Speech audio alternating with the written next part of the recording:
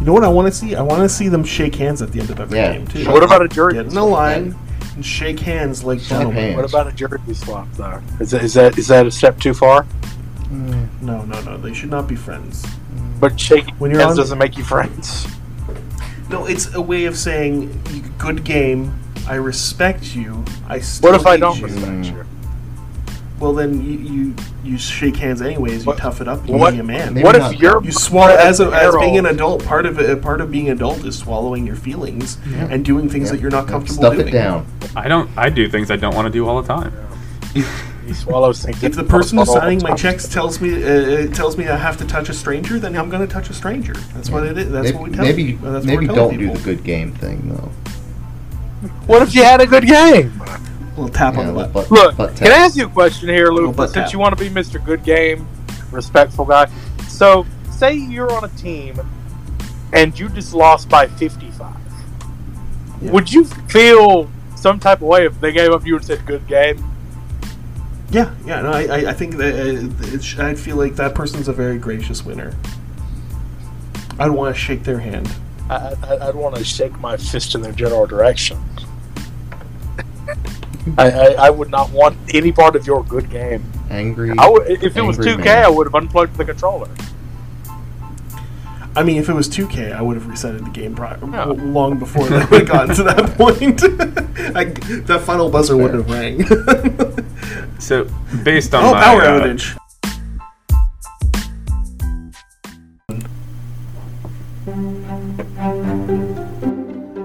I hope you're ready, because once this train is moving, you can't stop it unless you hit pause or your listening device crashes. You're about to start listening to the Full Court Press podcast. That's FOOL, Fool. We don't mess up your name, so say ours right. A terrible name, and I'm glad they're dead. Sandoria McConnell and Mussolini or something. Full Court Press. Jamarcus Russell Wilson. You are going to hear the hard-hitting, well-researched basketball analysis. Kawhi Leonard has a size 14 shoe, so. And somebody else I can't remember. It's from four strangers with no chemistry and a high degree. I am the host, Lufa, who prides himself on precise NBA opinion. Yeah, it's just Big Shire. It's the land of Luke Kennards. Well, you know how like the Florida Panthers are like in Sunrise, Florida? It's like not like a real place. I am joined by NBA draft specialist and Tuchel apologist, Baldy. All of Florida's just made up. As well as Sandoria. Yeah, real dick that guy is. Whose consistent fire takes. So like Luka, I think he's a real piece of shit. Luka's the owner of the Suns. I think he'd be a better owner. Will scorch every party or franchise. Trade this motherfucker. Sarver's a real piece of shit. What a stupid name. Well, we got a lake up there. We're the Lakers. Still a better name than the Thunder. Yeah, real dick that guy is. I hate you. Finally, we have our Australian basketball enthusiast, Duke. Brooklyn Nets have 3 players who were born in Australia. So pay attention. This may be free, but it's important. What does it mean? Jesus fucking Christ, just shoot me. Everything will be fine. Alright, thank you so much for joining the Full Court Press podcast again. It's the only podcast made by Fools for Fools. I'm your host, Lufa. I'm joined today by Duke and Sandy. You'll notice again that Baldy cannot make it. So everybody say hi. Hey, what's going on, dudes? I think Duke is away from a computer right now, so we'll move on forward. First topic of the day is Topics de Jante. We're going to talk about the rise of the Magic, the decline of the Raptors and the Warriors, sophomore slumps and surges for your Giddies, Scotty, Mobley, Green, Cade, and Franz, and why do the refs hate Ja? So, Sandy, why don't you tell us what you want to talk about first? Let's talk about the rise of the Magic. The rise of the Magic.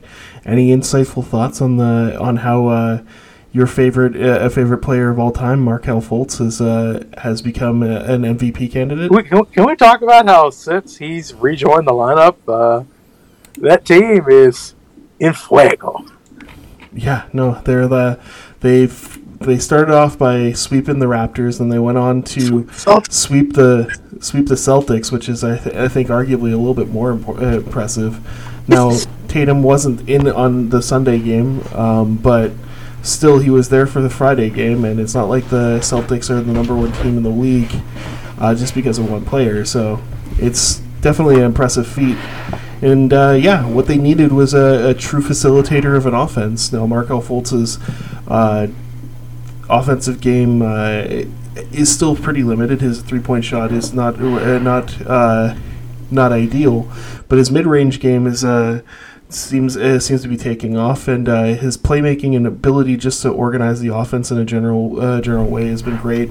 And then obviously it seems like Franz Wagner has really taken another important step, is possibly putting himself into an all-star conversation. What do you think, Duke? I think both the Wagners are playing really well right now. Surprisingly, the older one, Big Mo. Hey man, if he keeps us up, you know what he's gonna earn? More money. I thought it was gonna be more minutes. More minutes, more money. And no Mo Bamba. No Mo Bamba. I mean, Bamba's not been terrible either, to be honest. No, he's been getting run too. And obviously, the big change in their roster from last season to this season was the addition of Bol. Only significant difference between last season and this season. Yeah, just him. Not anything else. No. Yeah, nothing no else. Signings, no draft picks. No injured point guards who returned. Nothing at all. Yeah, no, it's but realistically, Paulo Banchero also the upswing coincides with him coming back from that ankle injury, and it seems like he is a player that is going to be able to dominate on 3 levels of offense, both in the paint, mid-range, and 3-point shooting. And the other thing is like he's able to get to the foul line a lot. For a rookie, it's unusual for him to be so dynamic, and when you have a player like that, you have a bailout option. It really improves your overall offensive efficiency in the flow of the game. It helps kill any opportunities of teams going on runs and such. So he's definitely the shot in the arm that I think this roster definitely needed, and it's hard to argue with the pick they made. Looking back on that draft, a lot of people thought Jabari Smith was who the Magic should have gone with. He was ranked number 1 overall as the primary prospect. I believe Banchero was 3 at the time, and when he came, when the Magic were rumored to be favoring him, a lot of people thought that it was just another miss on the draft boards for the Magic, but they stuck with their guns, and it seems like they clearly picked the best prospect in the draft. And I'll tell you what, it feels like the front office of Orlando has found the magic touch. Oh my goodness! There's nothing more obvious than your setups for a pun.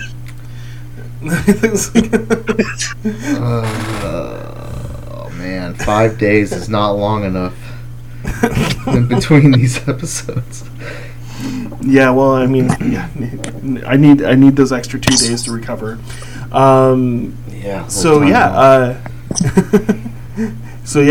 Leading out of what's going on, and that's good in the East. Why don't we circle over to what's going wrong with what we thought was going to be a home court team in the East in the Toronto Raptors. Sandy, do you have any insights on that team? That team is apparently a flaming new fire of a disaster. What the hell, man? Yeah, no, I mean, one of the things that's been very interesting is seeing them take double-digit leads out of the first quarter and end in double-digit failures at the end of the fourth. Right, fourth. Yeah, I mean, realistically, the problems with the Raptors have been compounded. Like, obviously, they've always had an issue, with the half-court offense, and being able to properly organize. Without Gary Trent Jr., Gary Trent Jr. has been inefficient when he was in the lineup, with him being out of the lineup and injured. That shooting has really been missing in the Raptors lineup. But on top of that, players' shooting has been significantly worse than it has ever been. I think when they lost to the Magic on the second game, it was 39% shooting overall. They've been often in the low single digits and 3-point attempts made throughout this downturn. And while Fred VanVleet has had a turnaround in the last 2 games, he's been a major catalyst for a lot of the failures that's been happening. Scotty Barnes is seeming disengaged. Siakam's missing shots that he hadn't been missing before. And there seems to be a lack of creativity on the coaching side as well. Not a lot of differences in rotation changes or anything like that. Now, about 2 games ago, when OG Anunoby and Gary Trent Jr. both went out, they did add Malachi Flynn to the rotation, and that seems to have sparked a little bit more offense, and we've seen a little bit more offensive creativity. Be interesting to see where that goes. But overall, the worst part is because the Raptors aren't engaged on defense as well, which is where they generate most of their offense. It's just been a mess. They obviously don't like. They're obviously in a big funk, and the question is whether or not they're going to blow it up. Well, will they? Do you think? I don't think so. I think that I think the Raptors are, as an organization, they're conscientious of the fact that people or teams or players, they still are wary about living full time in Toronto, and they want to maintain relationships with players that are willing to do that. Obviously, one of the main storylines of the Raptors championship was trading realistically the only player that ever signed his 3rd contract with the Raptors in franchise history, and that was DeMar DeRozan. And they traded him for a guy who stayed around for 1 year. Now, they ended up winning a championship, and everybody reviewing that trade now would say that was worth it. But when you have somebody like Fred VanVleet, when you have somebody like Pascal Siakam, who have not only shown loyalty to the franchise, but have also shown that they can be all-stars, I don't think that the front office takes that kind of thing lightly. That said, if I was in their position, the Raptors have 2 players in their current core. I would consider their current core being Precious, Boucher, Scotty, OG, Pascal, and Fred VanVleet. In that current core, they have 2 players that are up for renewals, both Fred VanVleet and Gary Trent Jr. Gary Trent Jr. is going to be probably commanding a Jordan Poole-like contract, so probably about $30 million a year. And Fred VanVleet's going to be commanding a near max contract. And the question is particularly with Fred VanVleet, with the injuries that he has, the fact that he's a bit older, I think he's 28 years old, giving him a 4 or 5 year contract at max really limits the ability to develop this team further. And I think if you're asking yourself, do we maybe risk missing the playoffs or staying in a play-in position, but maybe adding some younger pieces that we could build around, would that be more beneficial? And for me personally, I think that would be the way to go, but I'm not making those types of decisions. I mean, what does the VanVleet, his contract is up this year, right? Yeah, he's $21 million right now. He's I believe he's a player option. No, he has a player option, but he's going to decline it because he can definitely, if he doesn't get it from Toronto, he'll get it on the open market, probably around the $40 million mark a season for at least 3 seasons. Probably he's going to be asking from the Raptors at least 5. Well, have fun with that. Yeah, I mean, what does he? I mean, he's not looked good this season. I mean, he's looked pretty bad. at times. At You're times, right. and then at times, the thing is like there's obviously the season's young. Yes. There's two halves to it. There was before he got sick and after he got sick. Before he got sick, he was leading the league in deflections. He was number 2 in the league in steals. He is one of the best on-ball defenders in the guard position in the league. That's always been there. His shot has been missing for most of the season, but it has picked up in the last few games, and you can see that like he's able to do that. Where's the biggest problem with Fred VanVleet is that he's our primary ball handler in the Raptors organization, but he is not a good playmaker. His vision on the floor, his vision in the offensive end of the floor, he doesn't organize the offense in a way that is necessarily efficient. And he like in that sense, we could always upgrade, which is why the Raptors have been trying to transition that role to Scotty Barnes more. But obviously, Scotty has been going through a little bit of a slump, probably brought on by that kind of that new role adjustment. But realistically, like if you look at the Raptors, they don't have they don't have consistent passing numbers. Their assist numbers are normally lowest in the league. Their half-court offense is atrocious. It's not only the worst half-court offense in the league; it's like the worst by like 3 or 4 points. And a lot of that's due to the fact that you don't have an effective floor general or operating the offense. So if the Raptors could put themselves in a position where Fred VanVleet's working off ball in the offensive end and then playing more defending of the primary ball handlers on the defensive end, that might be beneficial. But like realistically, and that said, Fred VanVleet appears to be kind of like pushing through his slump, and come All-Star break, it might be a different conversation that we'd be having about what his season looks like. Given the fact that he's only got like 30 game sample size already into the season, so it's not necessarily like the story's been told. But realistically, like I said before, he's definitely put together the body of work that would earn him a near max contract on the open market for sure. Yeah. It seems like they need to make a move. Yeah. I mean, I don't know what keeping VanVleet and Gary Trent Jr. really accomplishes. Yeah. I mean, for one, we know I think we pretty much know what VanVleet is. Yeah. Gary Trent Jr., what does he give you? I mean, he gives you a little bit of scoring. He's like sort of a shooter, right? Well, he is the shooter. Yeah, he's an effective 3-point shooter. I mean, obviously he's had a down season once again. Like this is the other thing with the season is that everybody's had their worst season in like 3 or 4 years. All at the so same it's making time. everything look it's making everything look a lot worse. Right.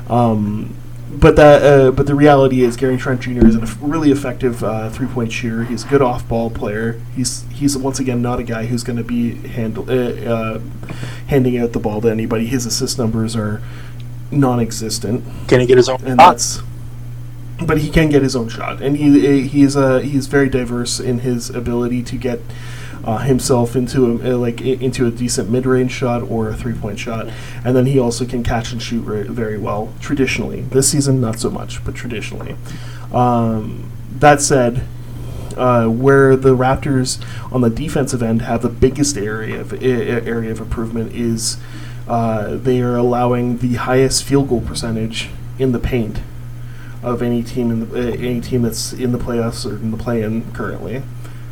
And a lot of that has to do with the fact that they don't have a true center to protect, or a paint protector.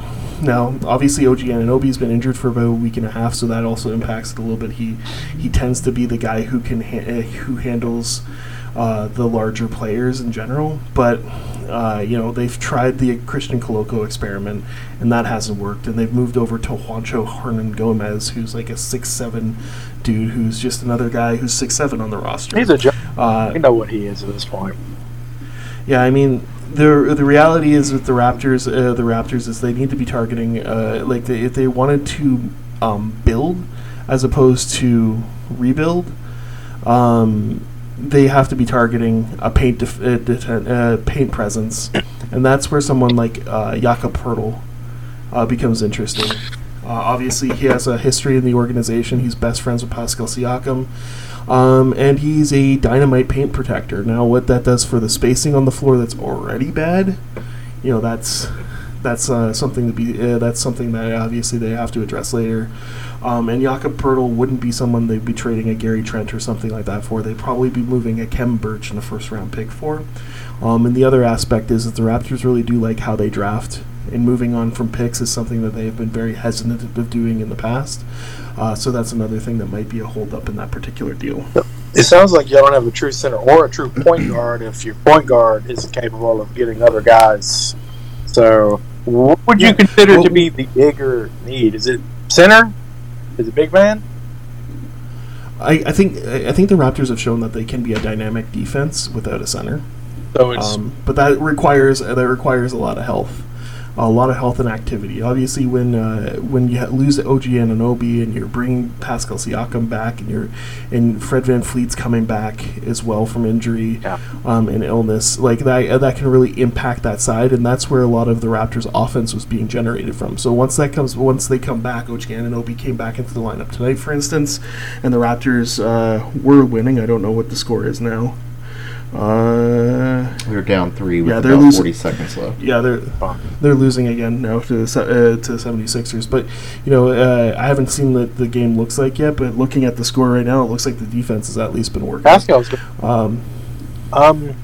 Well, here their health hasn't been there, like you said. You've had guys who have missed games. We're only a third of the way into the season. We have 2/3 left to go, so there's time to right the ship. But it's getting close to the time where they're going to want to start looking at trades if they're wanting to move off of somebody, and I'm assuming guy number one will be Freddie. I think guy number one right now is Trent within the organization. Yeah. So, and this is where I kind of like disagree with things. Like I think coming off of last season, Fred VanVleet was diagnosed with a hip issue that was said to be something that he has to manage throughout the rest of his career. That's a red flag for me, right? Like, especially if we're going to be giving max money to the guy. And then he had hip issues again to start the season. And it really impacted his jump shot, which is why his shooting numbers had dropped so significantly after he came back from that hip issue. Now that it seems to be recovering, he's getting that strength back. But if this is going to be something that's being ongoing, the Raptors are, like, the idea of giving him $40 million or $35 million even over 3 to 4 to 5 years. I mean, that's almost seems like a contract that almost instantly regret giving as soon as the ink is dry on it. And the only reason why he would be given it and we wouldn't be looking to not even necessarily upgrade on the position, but just delay our decisions on that position in the future by adding some younger talent to experiment with. The only reason we wouldn't be doing it is a loyalty-based thing. So, he's a good leader in the organization. He's been a good soldier. He's one of the last holdovers from the championship roster. But I mean, realistically, if I was making the decision, Freddie would definitely be. I'd be definitely at least fielding phone calls for Fred. But yeah, Gary Trent Jr.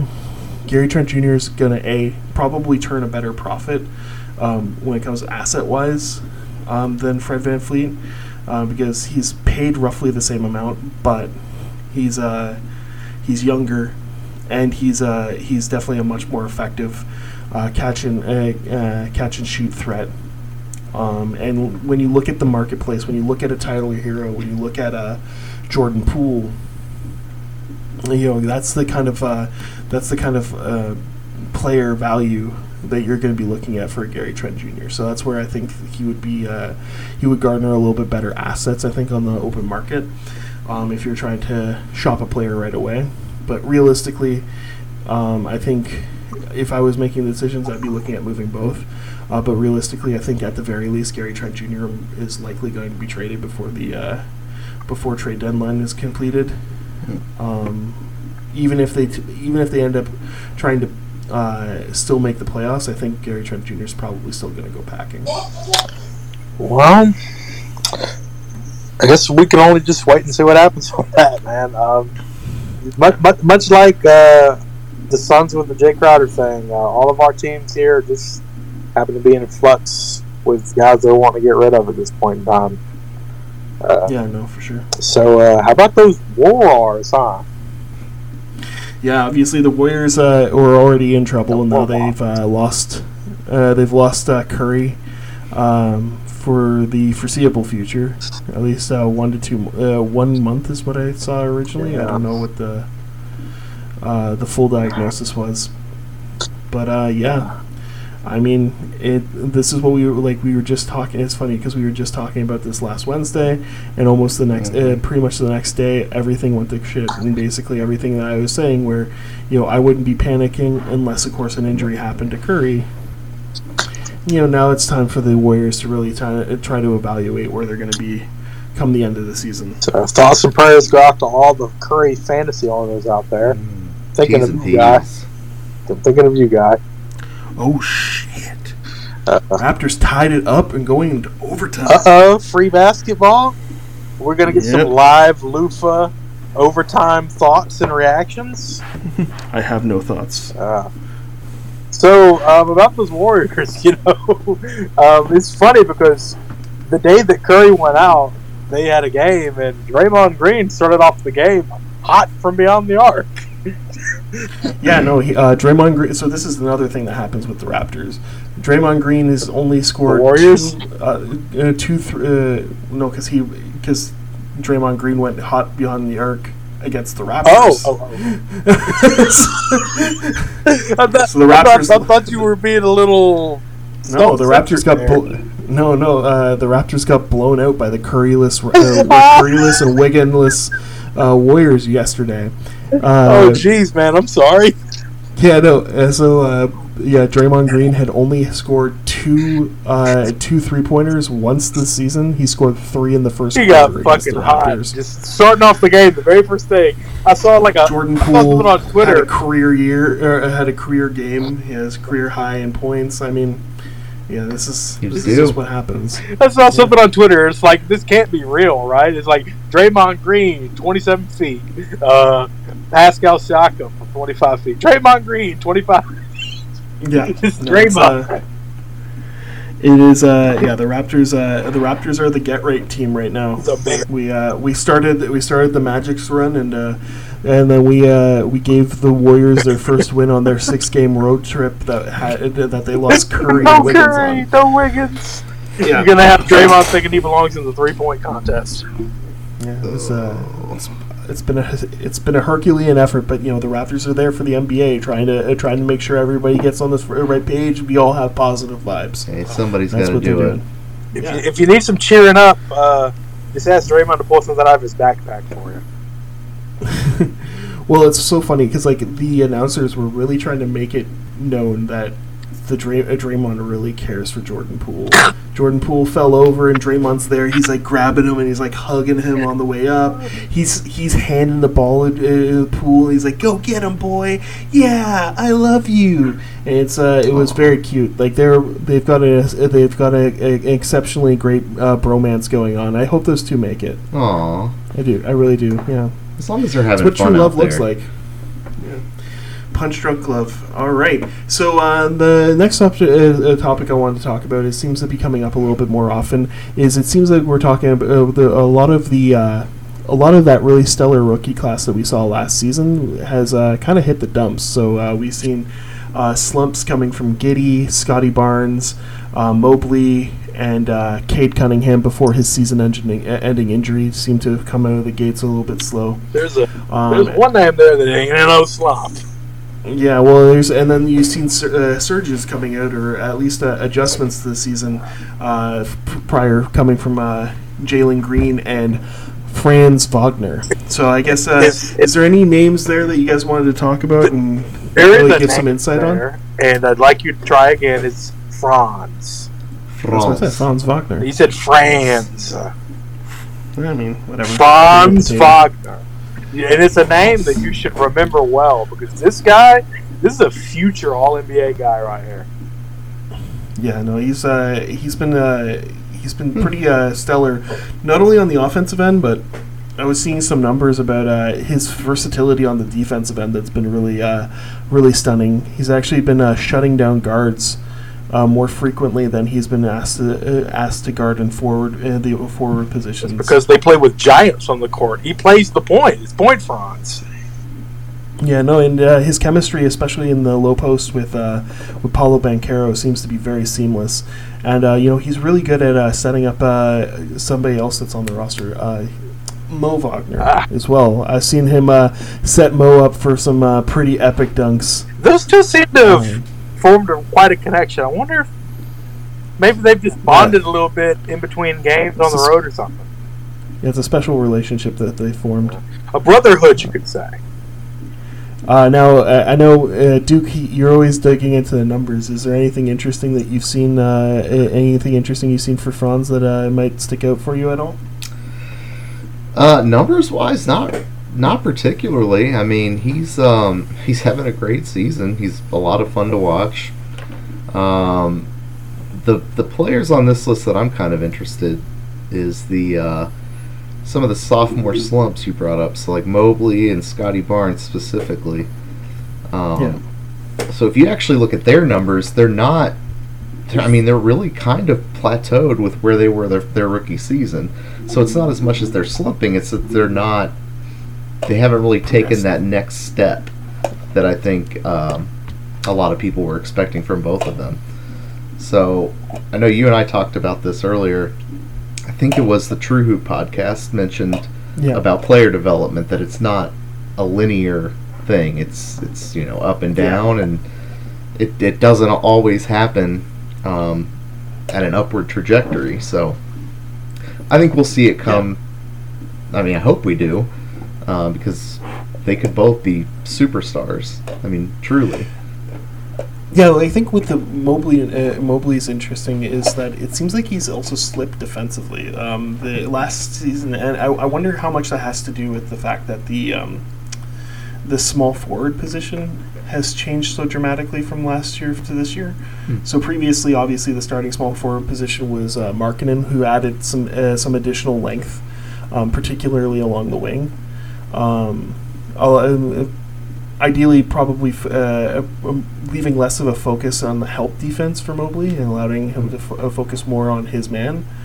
Isaac Okoro has always been a really good shutdown defender, but he certainly doesn't have the length that a Markkanen has and such. And I wonder how much that affects it. But realistically, one of the things that has been interesting is the on-off numbers with Mobley and Jared Allen. Previously, they had been a dynamite pairing defensively, and now it appears that they are a little bit better with each other off of the floor. And I wonder, I haven't watched enough Cleveland games to really get an insight as to why that might be. But it seems odd, and the only real difference from last year to this year was the Markkanen situation. Now, why it's important is Mobley wasn't really kind of like. He's good in the post offensively, and he has a 3-point shot and stuff like that. But it wasn't really his offensive numbers that really excited a lot of people. It was more pairing the fact that he was useful offensively with him being a potential defensive player of the year candidate. And seeing that defensive slip, I think, is really concerning. As for Scotty, one thing that obviously in the True Hoop podcast that they talked about as well is the fact that some players didn't necessarily add skills in the off season. They kind of rested on their laurels, and that's something I definitely disagree with. When it comes to Scotty Barnes, I think with Scotty, the slump is pretty easily explainable. He is being asked to do immensely more on a regular basis in this offense than he was asked to do last season. Last season, he was mostly just the 5th or 4th option on the offense. And he was just basically there to kind of pick up the pieces and be kind of like a cheerleader on the floor and an energy guy or a spark. Now he's asked to, like I mentioned before with Fred VanVleet and such, he's actually asked to be the primary facilitator of the offense. And you've seen his playmaking skills in action in the offensive end for the Raptors. He's one of their more consistent assist makers. He's also, when you actually see the plays that he's making, they're actually they're very well thought out and defined. But what you're also seeing from him is he's making a lot of rookie point guard mistakes, and I think this really has to be considered more of a rookie season for him, given the fact that his role has been dramatically changed from what he was being asked to do last season. Another thing is Scotty's 3-point shot at the beginning of the season had dramatically improved. It was clear that he spent a lot of time in the offseason working on it. And the final thing is he added a shit ton of muscle mass. And I think it's really affected his agility in the post. So you're not seeing the quickness that we saw last season. You're seeing a lot of him trying to play more of a bully ball or a strong ball in the post, similar to what you see out of an OG and an Obi. And I wonder if that is really kind of the influence that he's trying to model his game after in this sense. But he's just not a strong enough finisher yet in the post for that to be an effective manner. That said, you've definitely seen signs of him being able to take over games, and I think that's something that we didn't see it necessarily last year. And I think he's definitely moving forward in a way that the statistics aren't necessarily going to highlight, just because his role's changed. Yeah, that's interesting. I think I'd like to dive into his comparison from year 1 to year 2 a little bit. I'd be interested more in the usage rate and more like, I guess, his touches of the ball per possession, because I would imagine his time of possession is probably dramatically increased from last season to this season, just from watching how the games are playing, right? Like just watching how they're utilizing him differently. They started kind of doing it at the beginning of at the end of last season. But they've really kind of embraced him as the de facto point guard on the floor now with the beginning of this season. And one of the things that, so when you watch the Raptors when they almost beat who was it they almost beat? They ended up losing by 1.2. It was 2 games ago. I can't remember right now. But when he got into he was having such a crappy game throughout the game, and then when he got into the fourth quarter, he just started driving the ball right down people's throats and just finishing everything at the rim. And you could see the strength that he had really built up in the offseason in that when he was doing that.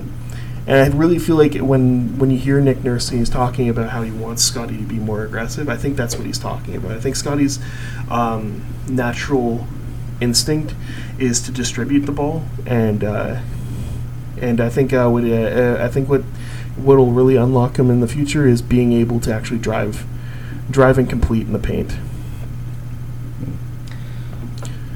So I pulled up his year 1 and year 2 stats, and so for Scotty, you're right, his usage rates increased only by 2%, which is kind of surprising, but I wonder what his time of possession numbers are, though. Because I think that he's holding the ball a lot more. He's being asked to do more in his possessions as well. Yeah, I'd have to look at his touches and stuff and see what that looks like. But I also have Evan Mobley pulled up. So it's funny when you look at the two side by side with him and Scotty Barnes.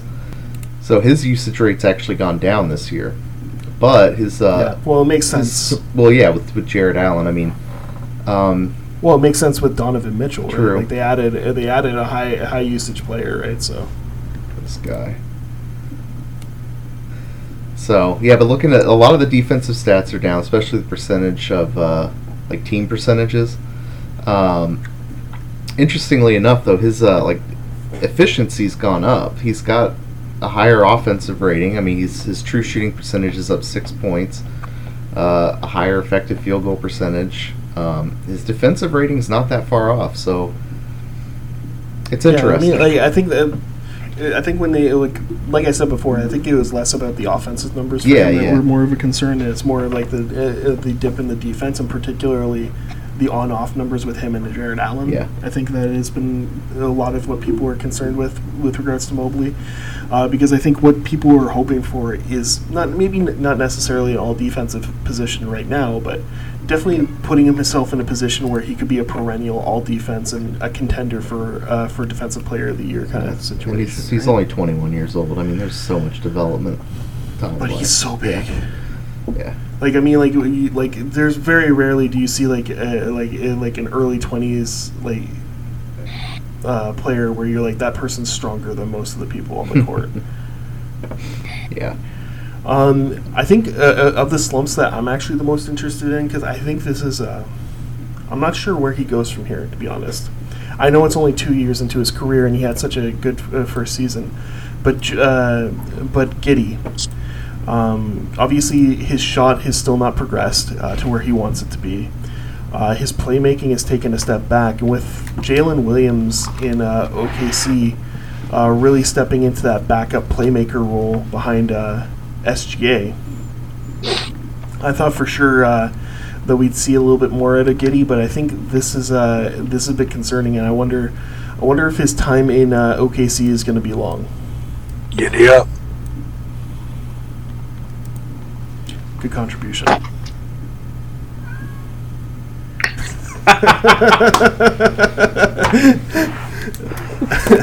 Visual joke.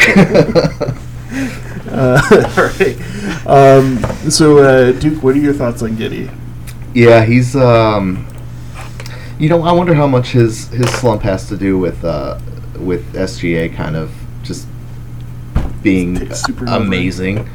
Yeah. I mean, he's another guy that I don't really know what they do with him. Well, it's like when you look at it, SGA is obviously a primary ball handler, and you want to keep the ball in his hands. He's going to be. It seems like he's putting himself into that like heliocentric role, like a Luka Doncic or along those lines. And in that case, like, you need shooters. And the question is like, what is Giddey giving you? If he's not going to be the backup ball handler, if Jalen Williams is the preferred ball handler, who he's definitely shown at least this season to be able to run the offense a lot more efficiently than Giddey has. If he's not going to do that, then he has to be able to take and make shots, which he's not able to really do. So what is he bringing to the table for OKC at this period of time? I missed that typing. Baldy's back. Now, obviously, Cade had the big injury. I didn't watch a lot of him to really know anything. More of the things that I saw Detroit and Cade running the offense was the fact that they were taking the ball out of his hands too often and letting other people who shouldn't have been running the offense run the offense. Do you have any thoughts on Jalen Green? People were talking about this being more of a breakout year for him, but looking at his numbers, it seems like they're more usage related than they are efficiency related, and I wonder what your thoughts are on that, Sandy. Or Duke. Jalen Green, man, I like watching him play. Actually, I like watching a lot of those Rockets players. They're surprisingly fun for as not good as they are. They're saucy. Yeah. He's got some swag, man. I like him. Yeah, no, I mean, for me, it's more the fact that like he's not very efficient, which I think is kind of a hindrance. And I'm wondering if he was on a more talented team, would we be thinking that he's having such a great year? We need guys like him. You just run up and down the court, chuck the ball. Maybe it goes in, maybe it doesn't, but you're going to look good doing it. Are you? I mean, he's got nice hair. Yeah, dude, that hair. Like he's got an iconic look. Hey, man, it's a good look. Speechless. All right. So we did have a special request from a fan. They wanted us to talk about why do the refs hate Ja? Because Anybody have any thoughts on that, Baldy? because he carries the ball and travels more than he should. I've seen the Twitter videos of I forget his name now. The internet detective sleuthing it out. That's not the reason at all. Is a point that you've chosen to make, but the reason that the refs are on to Ja is because Ja fucks, bro. Ja fucks. He sure does. Have what you does he seen? fuck? Have you seen the Jawbreaker? He fucks. He fucks. I'd like to circle back to Baldy's point real quick. I'd like to leave this fucking point. I believe, what is his name? Like Devin Motion? Is that what it is? Yeah, that sounds right. I'm glad that you bring him up because He's my favorite. Get the fuck out of here, you golf snitch! No one wants to see your like little fucking. Oh, he double dribbled. Oh, look, this is a carry. Oh yeah, Hey, like, man, it's, that's a you know what fucking everybody's looking for. You know what everybody wants more in the NBA. I think I speak for all NBA fans, including Devin Motion. I want to hear more whistles and less athleticism. That's what I want to see. Isn't that what you guys want to see? No. I tune in. I want to see players play by the rules. You want to know what I want to see more of? Okay, Grandma. Everybody needs to play by the rules. Oh. I'd like to see more crab dribbles. The crab dribble. Oh, the crab dribble. You know, really, as long as both teams play hard, have fun. What else is there? The crab dribble. Based on my small amount of research here, it seems like Ja Morant went on Instagram in November and complained about the refs having too much power. So it was like some chicken or the egg if the refs hate Ja or Ja hates the refs It's more, always the or refs. who started it. The refs, It's always refs the feds, started. man. Yeah. Know what the refs are? It's They're cops. just feds in funny shirts. I mean, in the actual incident, some fans were like, "Hey, Ja, we're only down 20 points. You gotta get moving and stuff." And he's like, "I'm trying, but these refs are just trying to fuck me or something like that." And the ref was standing right between him and the fans, and he kicked him out for speaking truth to power. So that's when Ja decided to get in the locker room and start tweeting about it. So Wait, I thought Ja fucked, not. That's what I was fuck. gonna say. Ja fucks. Yeah. The refs don't fuck Ja. well, Not apparently, as not according to Ja. Need to figure out the fucking hierarchy here. If that's, I don't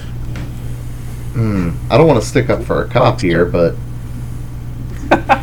I mean, if he was right there, It's pretty dumb. I mean, it's a dumb thing to say and do at that period of time. But know what you're getting yourself into. Don't. I would like to think that I would have been smarter in that situation. That said, I mean, look at me, reffy, kicking somebody out as somebody else is taking a free throw. Like, I mean, that's a bad look, and no one's there to not watch Ja play. When they're putting the Grizzlies on like 30 national television games a year, you think they're doing that so that they can see a ref kick Ja out at the free throw line halfway through the game? No, they were doing it so we could watch Tyus Jones.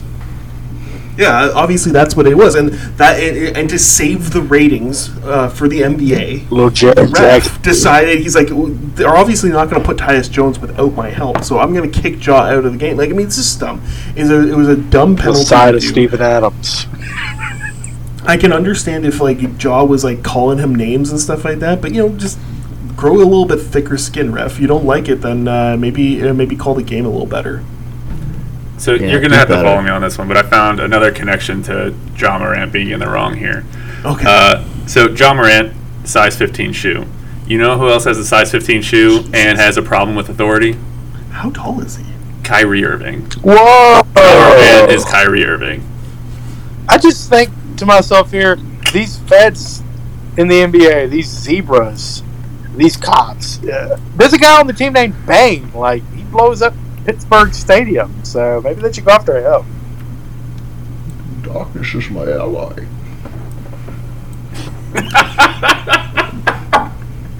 I don't believe Bane was playing. He's there, man. He's in a suit. He's got the mask on.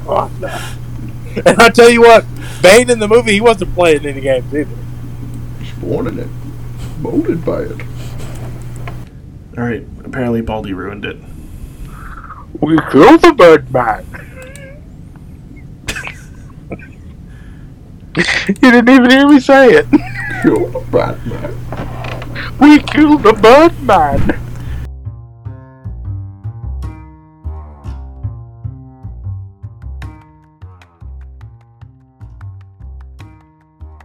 Do you remember when?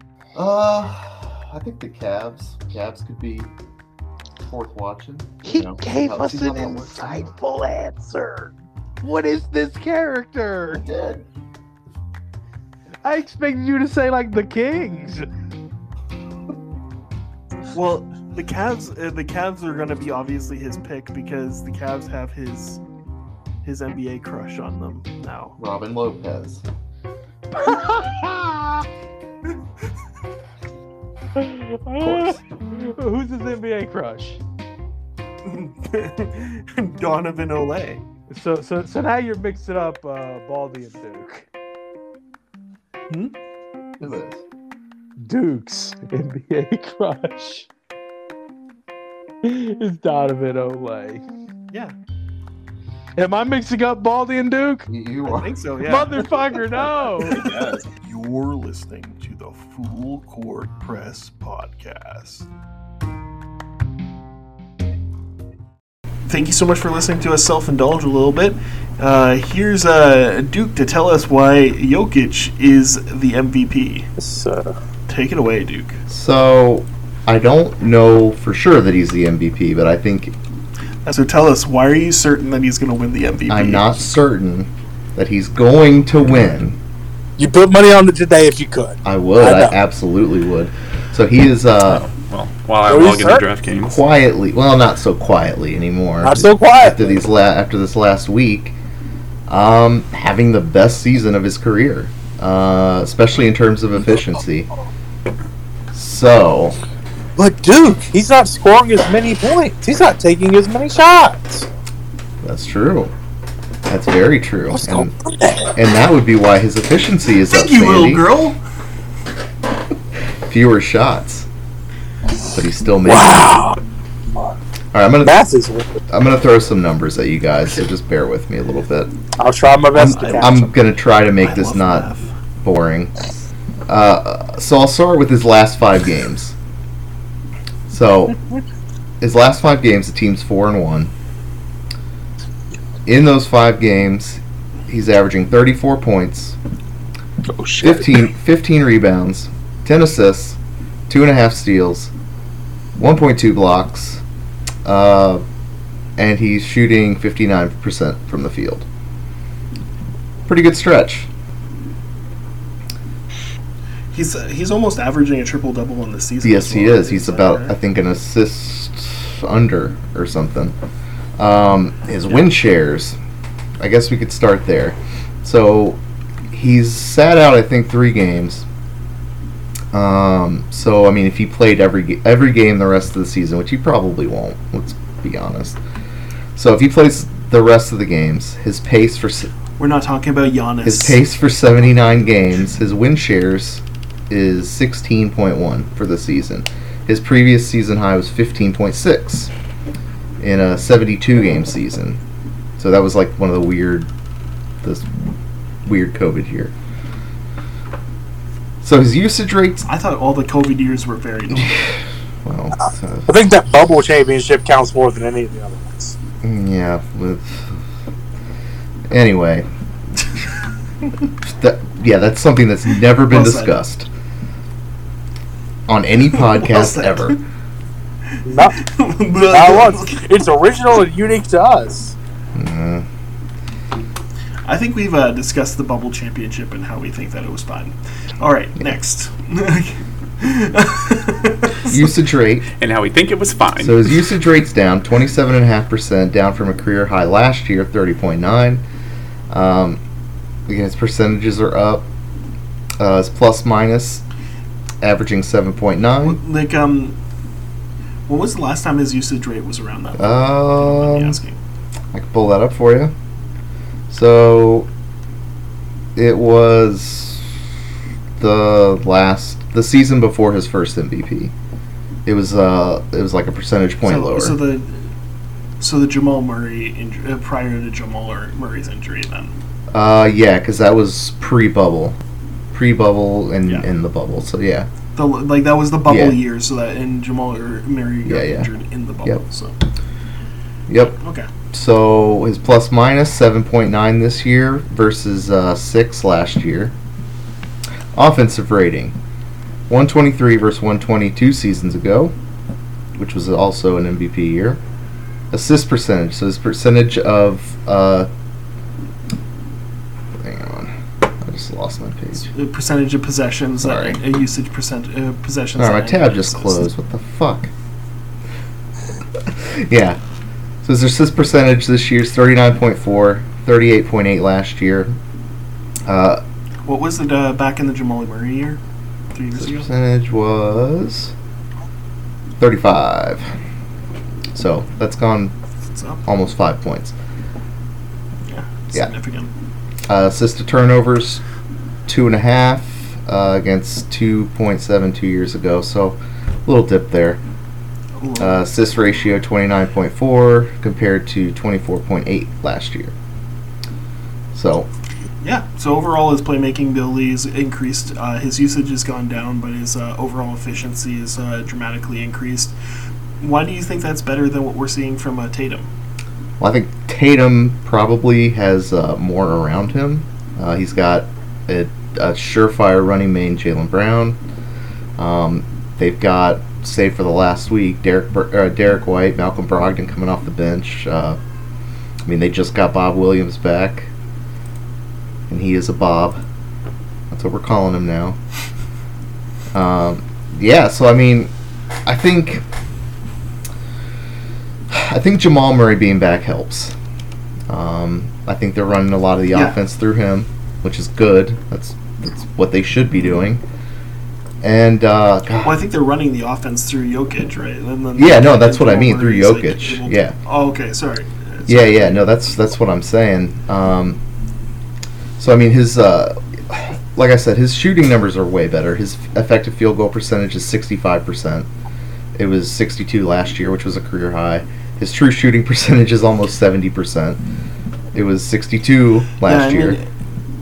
Damn, this whole And then I think his on-off numbers are very similar to how like Insane Curry's on-off numbers are, and the fact that Denver has been is sitting in 4th place with that kind of with those kinds of numbers speaks to the level of impact that he has on the overall game. What I think is so interesting about him is his assist numbers. So he accounts for 40% of his team's assists, which was 37% last year. He's averaging 9 assists per game. So his career high before that was 8.3 2 years ago. A little trivia. So he's like 3rd, I think, in the league in assists. So when was the last time a center led the league in assists per game? I assume it was Wilt. It has never been done. So Wilt led in total assists in 67-68 and finished 2nd in assists per game. Also won the MVP that year. So pretty good, huh? That's a pretty solid case. That said, I know that we're going to be talking. We'll move into the next topic here. Tim Bontemps of ESPN released his straw poll results for the MVP. So basically, what the straw poll results is he sends out a ballot to 100 likely voters for the MVP to mimic the actual MVP voting practice, asking for their top 5, and then he does the points based off of the MVP formula that the NBA has put out. It's a good way of getting a decent view of what the NBA voters are thinking when it comes to the MVP race. And right now, Jokic is sitting in 5th place behind Steph Curry, Luka Doncic, Giannis, and Tatum. Now, obviously, Steph, I think, is going to fall right off of this list, along with the person who's sitting in at number 12. Where is he? The AD. number 12 AD, both because they've either had season-ending injuries or very long-term injuries. At the very least, they're going to impact their overall games played. So that said, we'll say Jokic is sitting fourth behind Luka, Giannis, and Tatum. What are your thoughts on that, Sandy? I mean, I feel like it's a fair placement. I get what you're saying here, Duke, but Tatum, better record, that team looks like an actual juggernaut, just in general, and I don't feel like we get the same result with him there. You could say the same for Denver with Jokic, but I think Tatum is putting up a resume right now. He deserves the MVP if the season ended today.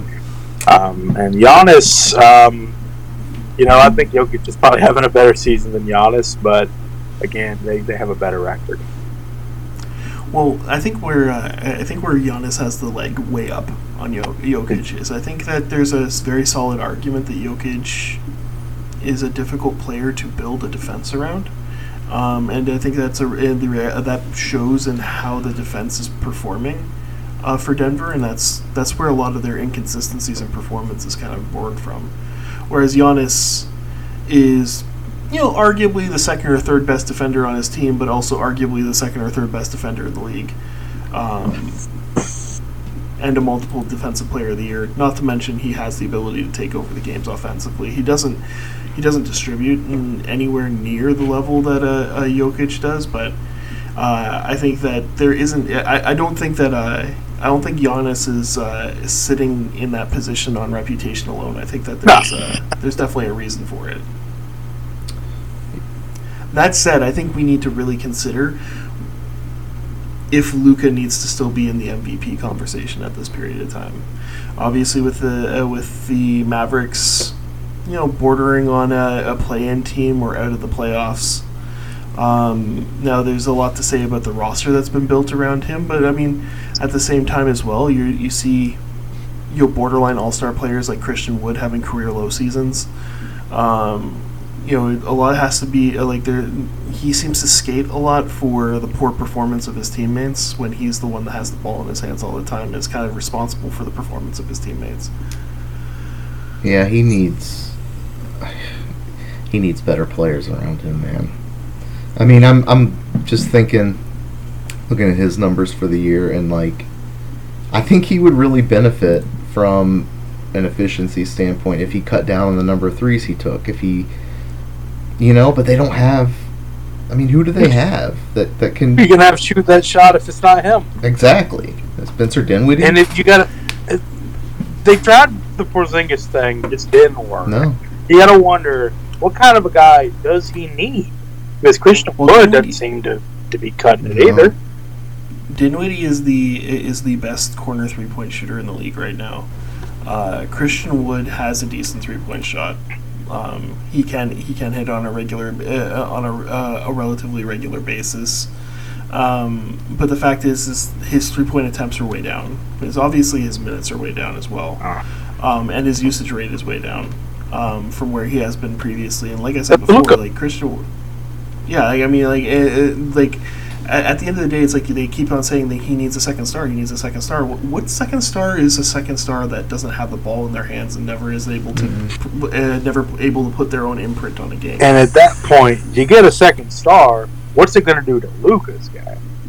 Yeah, what's Luka capable of doing when he doesn't have the ball in his hands? We've never really I don't know.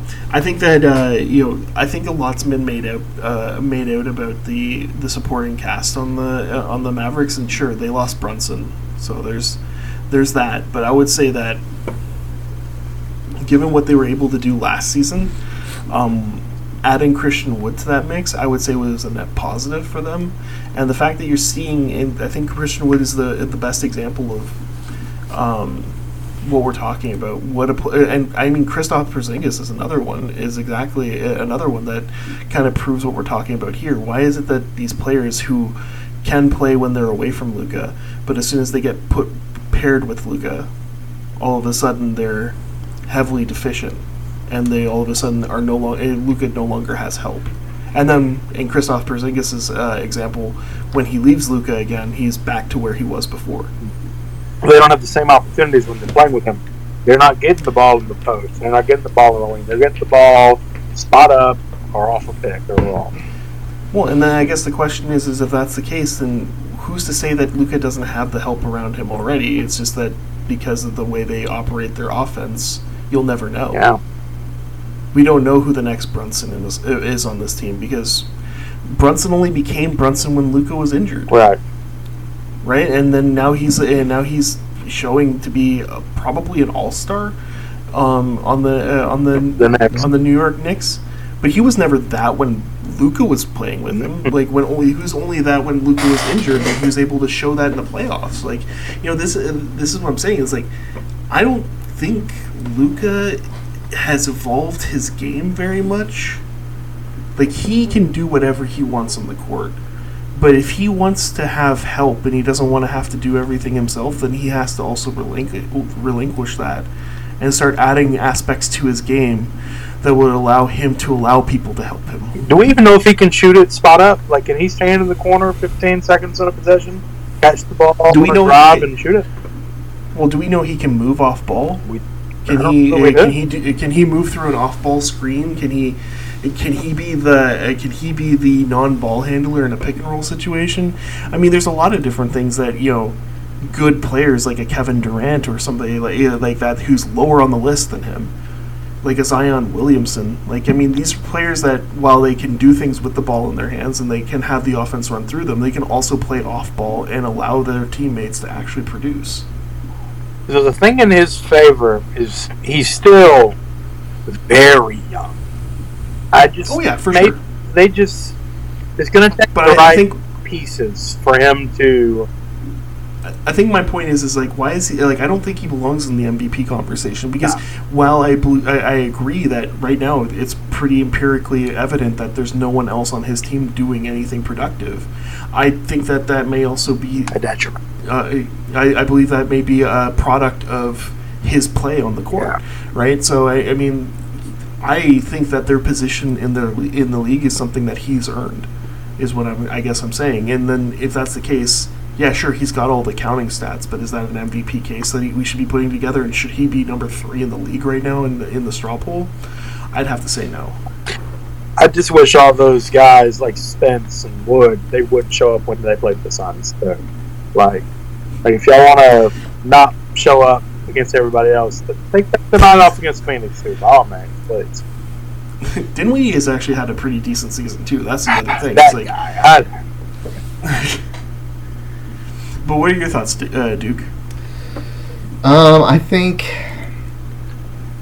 I would have him. I mean, I don't think I would have him top 3 in the straw poll. I think that's a little high, but a lot of this came out. I mean, it's just a random. A lot of it's when it was collected and stuff like that, right? But I guess if you were to put together a top 5 right now, knowing that Curry's out, knowing that AD's out, so let's just eliminate them from being even considered at this point in time. Oh. Would you think that Luka deserves to be in your top 5? He's not in my top 5. I have a top 5 if you want it. Yeah, sure. You show me yours, I'll show you mine. Jokic 1. Dude. Now I'm trying to give you the gravitas. Oh, sorry. You got to be a little bit closer to your phone because you. All I heard was. I listened back last week and I heard myself just overbearingly loud. So, trying to hold it in for the way. It's time now for Duke's top 5 MVP players. Number 5. Number 5 is Nikola Jokic. Number 4. Number 4, Jason Tatum. Oh wait, we're going in reverse. What am I doing? Number 3. He doesn't know numbers. He's our stats guy. Here's a new segment. Duke doesn't know numbers. Come on, finish strong, Duke. Number 3. No, start over. No, you ruined it. We're doing it. No. Number 5. Number 5 is Zion Williamson. I wonder who number 1 is. What is this number 4. What is that noise? Number 4 Giannis. It's the crowd. Greek freak.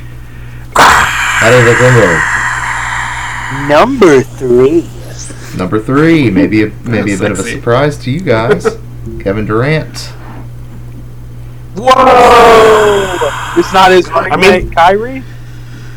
I mean, they're doing well in the East. They're doing well enough in the East for him to be considered at the so- very least. So, I- number 2 is I Kyrie, said right? Jokic quietly having the best season of his. Durant is quietly having an MVP type season. Yeah, I wouldn't say it's his best When you season. see his running mate. Number 2. Number 2, Jason Tatum. I feel like we heard this one before. Aqua. Just edit that out. And number 1, Baldy. Take it away. Well said. Nikola Jokic. Yeah. Nikola Jokic. Coca-Cola Jokic. I'm just yoking. Yeah, I gotta be honest. I have a very similar list to you. I had Zion definitely in there. I had Durant in there, and then for me as well, I have Booker. But outside of that, there wasn't anything different. I think I agree with your number. I don't know. I'm on the fence between Tatum and Jokic at this period of time. I don't know who my number 1 is anymore now that Curry's out of the mix. But yeah, no. I mean, it's. I think when push comes to shove, I don't think that Luka's position in the MVP race should be as secure as we thought it was at the beginning of the season, particularly given how the Mavericks have been performing. And I think that he's skating a lot for the performance of his teammates. Yeah. And What a shame. I think there's still. Maybe he should self-name. Say again? I mean, like you see other players get hit with this. Harden's gotten hit with this in the past. Trae Young got hit with this, has been getting hit with this, and the fact that teammates don't perform well with him. You've been beating the shit out of Trey on that. I mean, and you'll see you'll notice a fairly consistent message. I think when I talk about these players, like I don't obviously like these heliocentric players. I don't think it's a successful way of building a winning organization, and it can only get you so far. And I think that we overvalue counting statistics from high usage players. Yeah, and Trey's certainly not an efficient player either.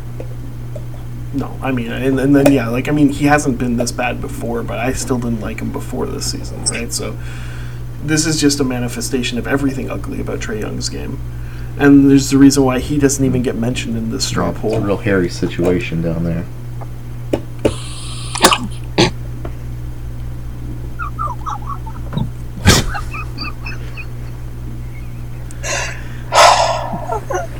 All right.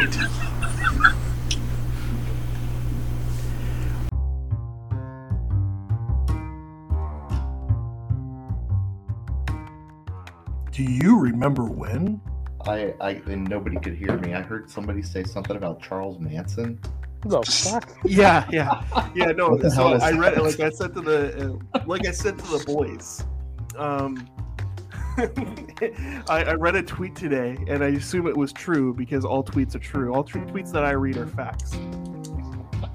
I read a tweet today from an unverified account that said Angela Lansbury had a teenage daughter when she was living in Hollywood. She had a teenage daughter who was like being lured in by an older man, and he had encouraged her to steal food and money from her parents for him and such. And as a result, they just picked up and moved to the UK because I guess that's what you do when you're Angela Lansbury. And they found out later it was Charles Manson. Yeah. I'm trying not to fucking laugh and blow on the story. The story checks out. There's a lot of links. I know, yeah, I just Googled it and like there's a variety link and everything. Like there's this might actually be true. How do you What, you mix think the Twitter two just up? makes shit up? It was on it was on twitter.com, guys. No one lies on Twitter. That's facts. You're listening to the Full Court Press podcast. Now we're going to move into the 2014 Draft Deep Dive. So, I wanted to do another draft deep dive. This one is one that's particularly interesting for me because it had a high percentage of Canadians drafted, and a significant amount of them didn't do anything productive with their careers. And one of them actually has done okay, but only in the later half of his career. So the 2014 draft was highlighted by a few things.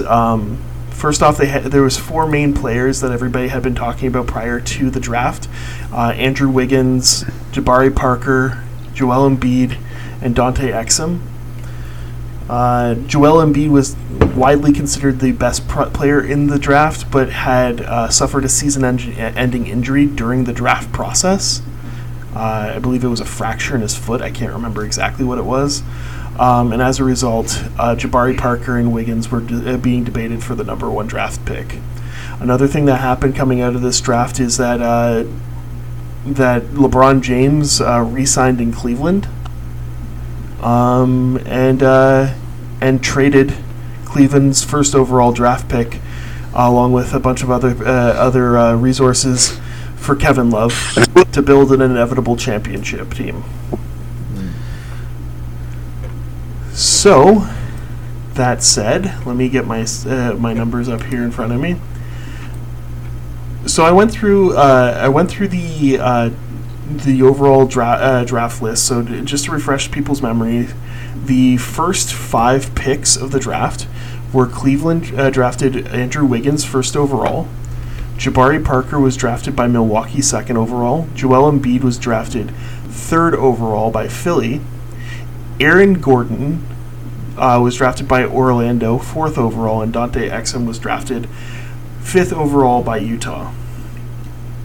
Of those first 5 picks, when reviewing the win shares comparatively to where their draft rank was, you would say that 3 of the 5s would be considered busts.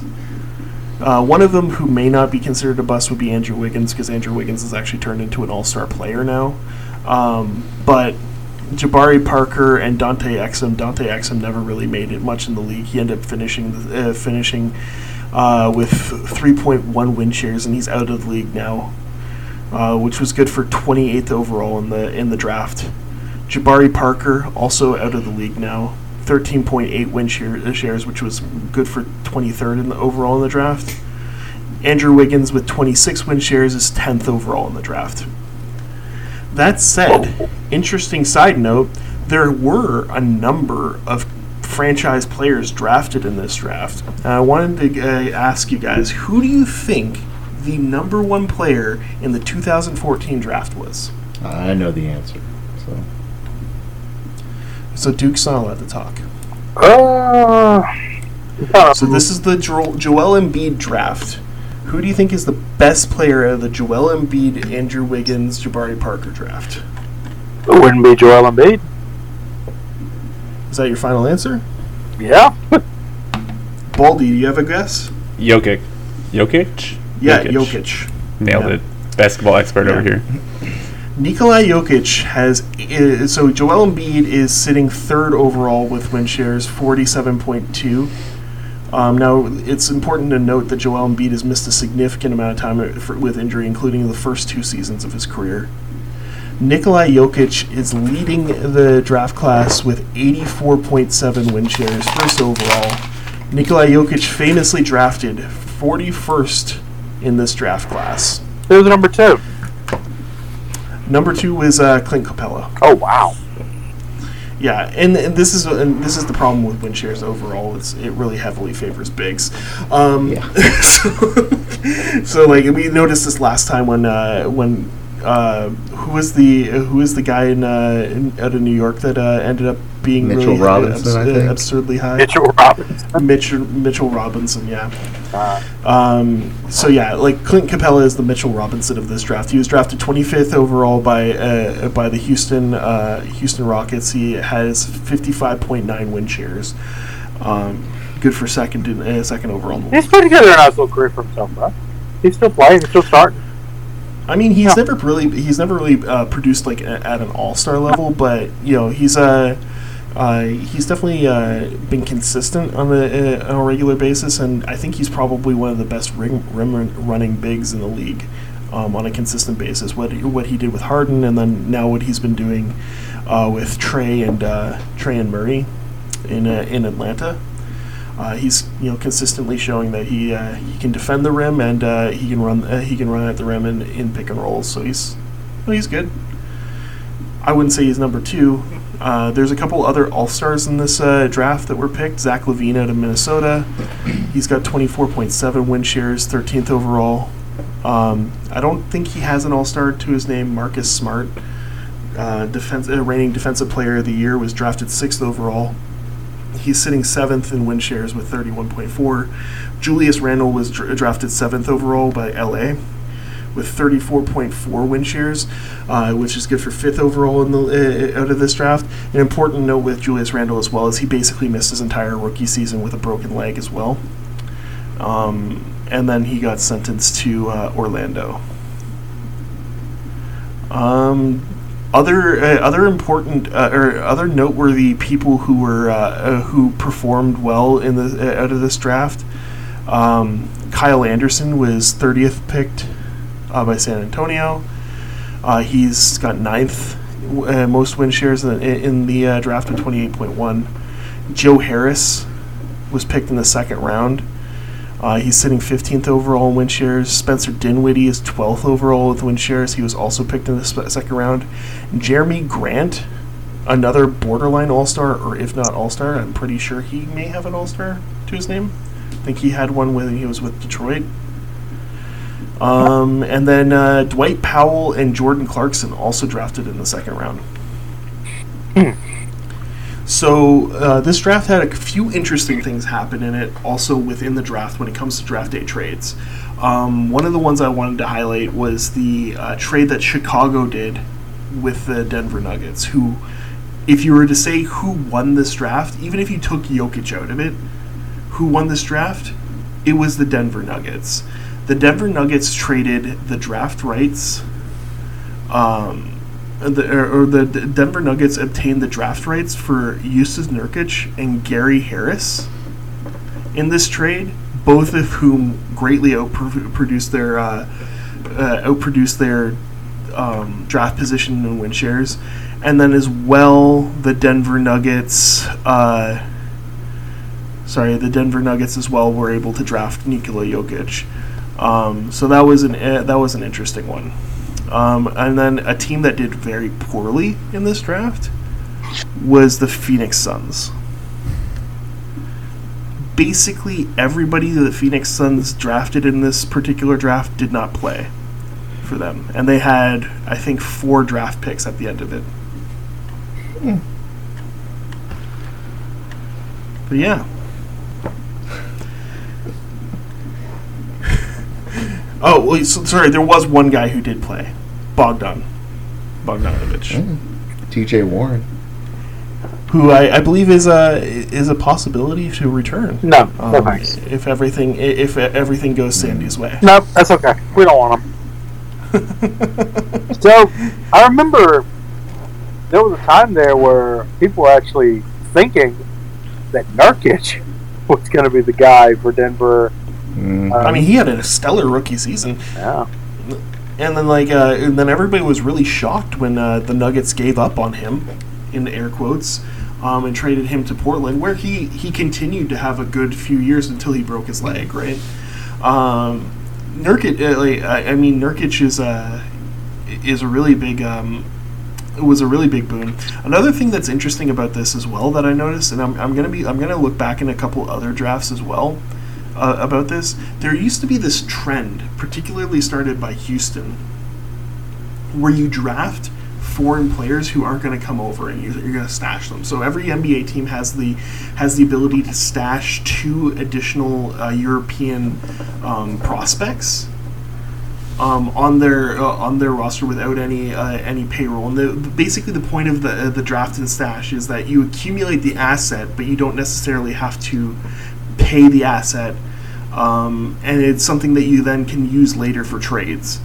So of the I think there was 7 draft and stash players. Nikola Jokic was the only player that actually came over.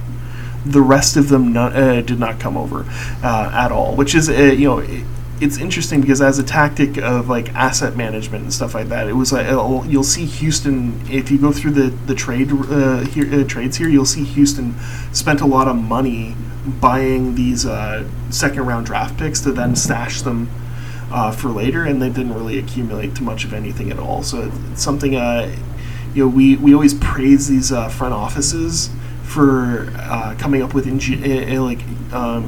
ingenious ways of building their teams and such. And we see a lot of times it doesn't pan out. One of the things that's really interesting that going back is like trying to figure out who won draft pick trades. Like if I picked, I traded you my first overall pick, you trade me your first, or I trade you my first pick, you trade me your first pick in 2 seconds in the future or something like that. Realistically, who got the better assets out of that trade? The assumption, we always have like these assumptions based off of formulas, but also teams who are good at drafting, teams that are good at player development. You might see, like, you look at Memphis, for instance, and basically in the last 5 years, every trade that Memphis has made involving a draft pick, they've won. Right.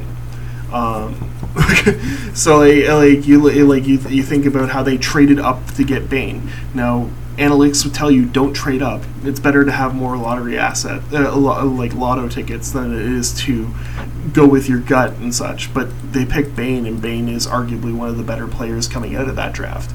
They did the same thing with Zaire Williams. They've done the same thing with a number of their prospects that they have within their system, and players that have developed into top end talent on their roster and such, right? So it's something that when you're doing these draft breakdowns is something that I'm going to do a little bit more of a deep dive into, but it's something of interest, I think.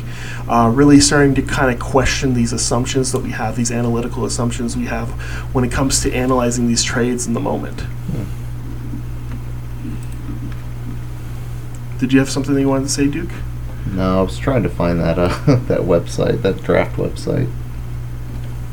It has all the trades on it. Which draft website? Oh, I just go off of the Wikipedia pages. Yeah, so I just I Wikipedia that draft, and I go through the trades that they highlight near the bottom. Gotcha. And then from there, you have to do a little bit of digging to see, like, in this particular draft, who was this? What did that pick end up turning out to be? And stuff like that.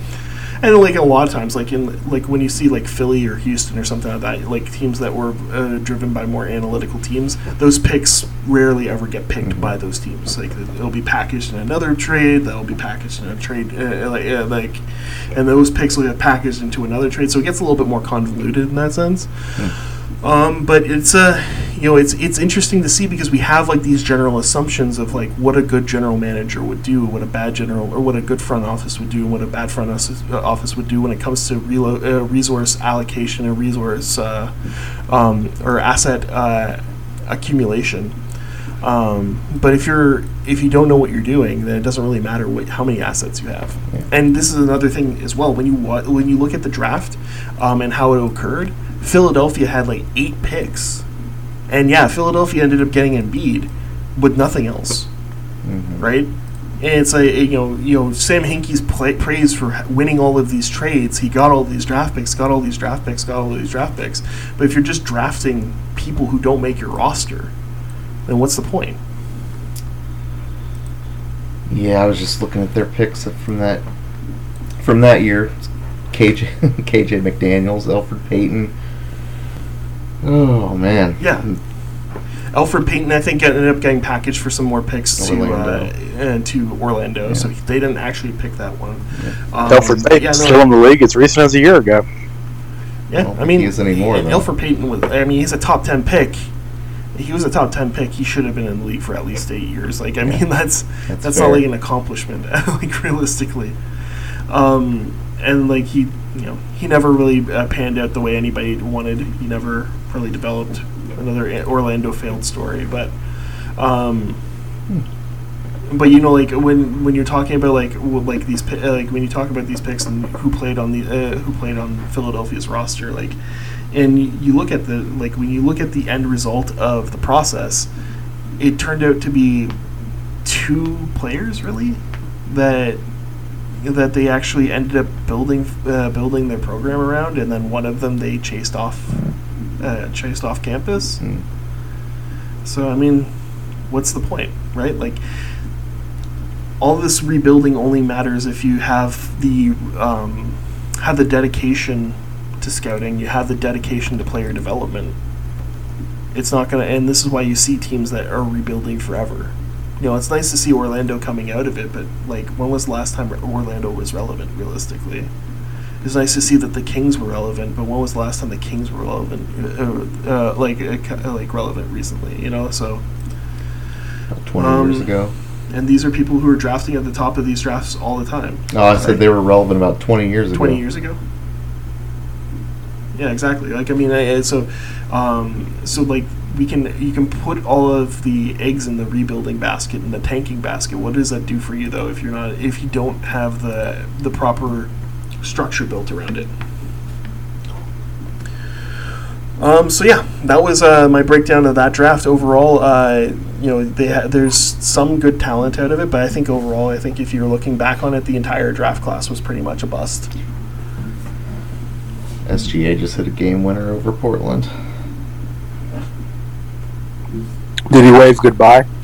Yeah. Got him. Got a bitch. It's like, let me check my notes here. Yes, he did wave. Oh yeah. Yes, actually, it says he waved goodbye. Hell yeah. He was also dogpiled and looked directly into the camera the entire time. Yes.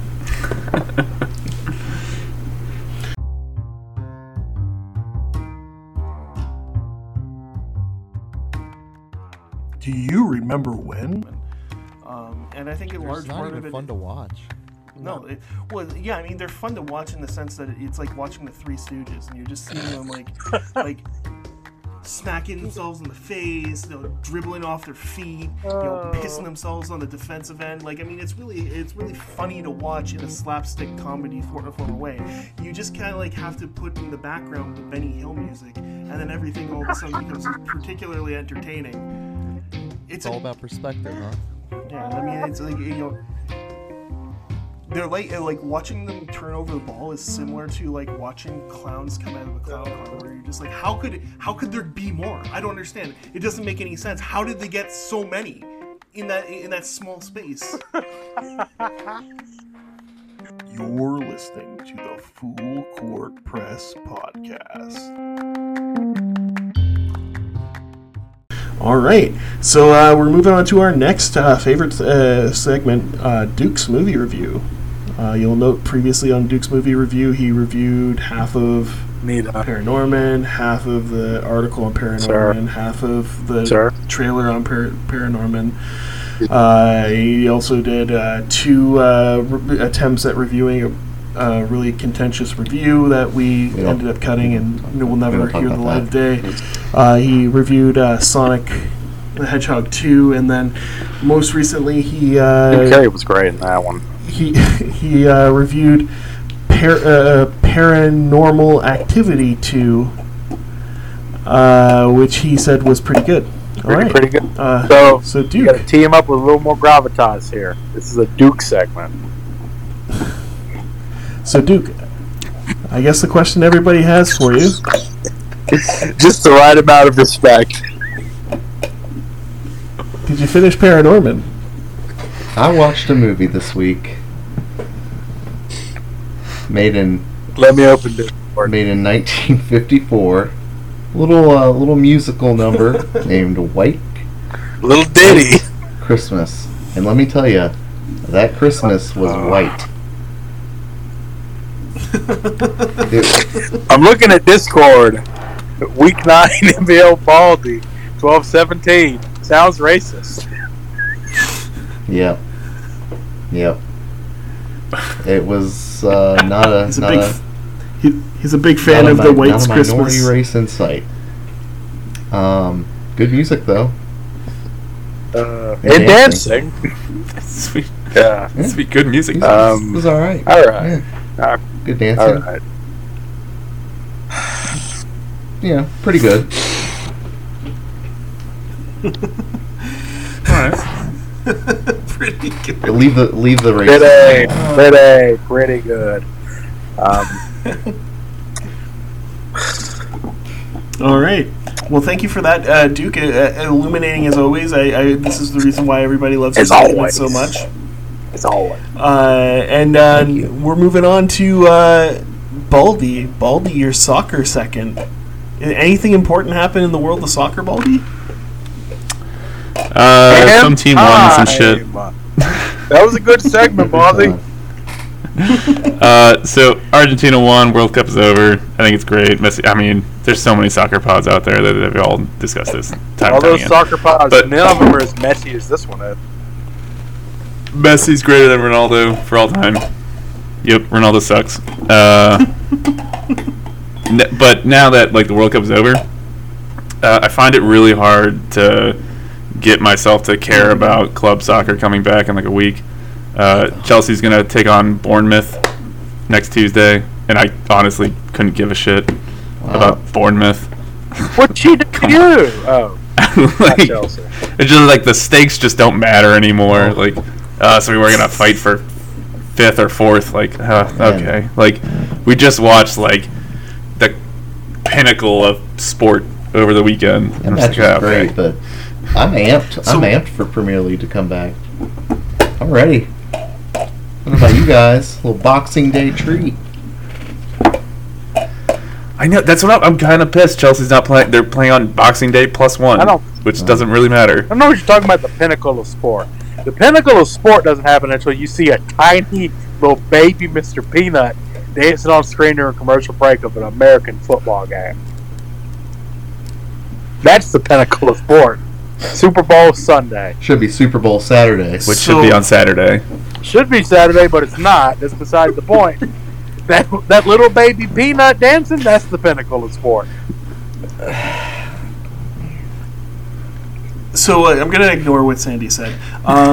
Just what else? As it should be. I just want to circle back. So I've been hearing about how like this World Cup final was like the greatest thing that could have ever happened to soccer, and soccer's finally going to catch on in the United States now because it's like such an entertaining spectacle. And you're now arguing that it's actually done the opposite, and it's actually killed your passion for soccer moving forward. Like, you love to hear it. I got up for soccer. Like, it was soccer 24/7 for the last like 20 days, whatever it was. That like I would wake up in the morning, soccer's on, and it was fantastic. And now just like sweet. Now I get to go back to all the drama of. The manager's not starting this player, not doing this, and this guy said this, and now it's like, hell yeah, let's go. Like, yeah, and that, like every time I log on Twitter now, it's just gonna, be, it's Mount versus Pulisic. Like, who's better? Like, I don't care. Like, whatever. You know what? Americans will never care about soccer until America wins at soccer. Yeah, Argentina and France. What do either of those have to do with America? Neither of them are out there with McDonald's logo on their shirt, or like a Burger King, or like a PayPal. They're not branded. Like, well said. Where's our commercial? I don't even know where to go with this. Where's our advertisements? Where are my football? You know what? You're 100% correct. Soccer needs more commercial breaks. Oh my god! Wow. This is how we're gonna attract the England audience. What the hell is extra time? The English audience is already watching. We need to slow this game down so Americans can follow it and understand. What it. the? So when someone crosses and they have the offside bullshit, where's my coach pulling out a red sock or a flag out of his sock? Like, where's my challenge flag? Where's my replay review? Where's my VAR? A flag out of his sock. Where am I football? Flag out of his sock. Pull the flag out your sock. It's a challenge flag. I mean, they don't really. You can't really challenge it because it's like so molecular. No, that's why we have They- replay. That's why we have. Yeah, no, there was like the fabric of somebody's shorts kept someone on side on Sunday. Where my football? Yeah. See, there you go. So there's nothing really to dispute there. There's no reason to pull the flag They out, should- and Yeah. then they call fouls on basically anybody who gets breathed on hard. So there's not really much to review or do anything with regards to it. So they don't have challenge flags for coaches. Coaches' jobs are to yell really loudly, and then basically throw hissy fits in the locker room afterwards. They call quarterbacks sissies. But if you dare tackle somebody on a soccer field, not a pitch, a field, that's a red card and an ejection. You don't see Ndamukong Suh getting ejected after he punches some poor lineman in the junk. Like he I gets think a you raise. do, actually. I think you do. He gets a raise. Only when he stomps on Yeah. quarterbacks' He heads. steps on I their don't know leg. why I'm Gets engaging ejection. in this. Yeah, Sorry. you did this to yourself. So Baldy, after all of that, and you saw the final and everything that happened over in Qatar, was it worth it? That's such a question. All that like, loss How of many lives. human lives? morally, no. Like, Exactly how many lives do you think it was worth it? But Messi won. I just want you to picture, I Baldy. don't even know what to say to this. Like, yeah, no, it's not great. Baldy. No, I just want you to picture Messi standing triumphant on top of tens of thousands of bodies. And he'll do that next year in Inter Miami in the MLS. No, we won't. No, Because he's won all these trophies but hasn't won the Supporters Shield. who the fuck is the supporter Exactly. shield? Exactly.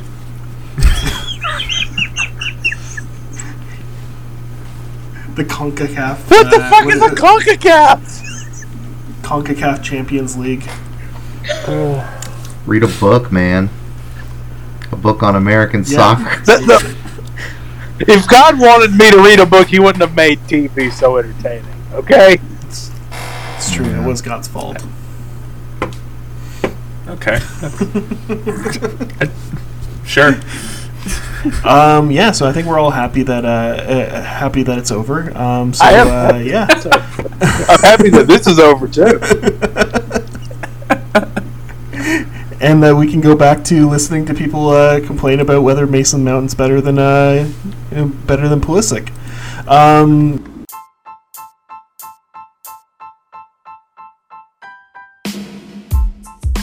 So thank you everybody for joining us today on the Full Court Press podcast. My name's Lufa. Sometimes I forget my name, but it's I forgot how to count earlier. Did you hear that? Okay, you forget my That's nothing. Joined today by Duke, Baldy, and Sandy. Sandy Dora. Sandy Dora. Dora the Explorer. Sandora. Oh, Some swiping shit or are you something. gonna sing? Are you gonna sing about your map? I'm going to sing about Draymond Green's backpack. Can you sing us a little ditty about your map? Backpack. Oh, it is Dora. All right. Anyways, Draymond's got a backpack. Come on, you you can reach the friends.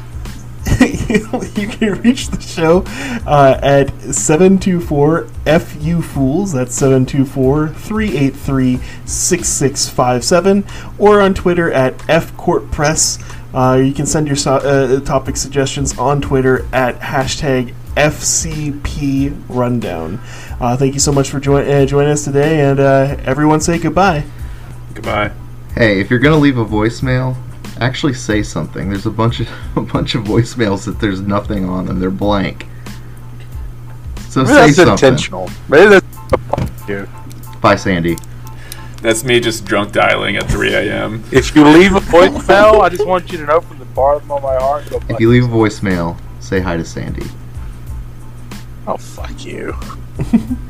Or breathe very heavily. We'll play it on the pod. There's this cat losing his mind again.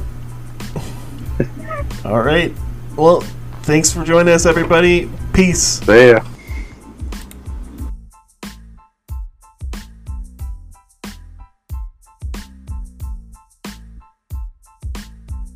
It's a really good start. I to the think- season. Yeah, well, that's just, I mean, I was going to With say, conviction.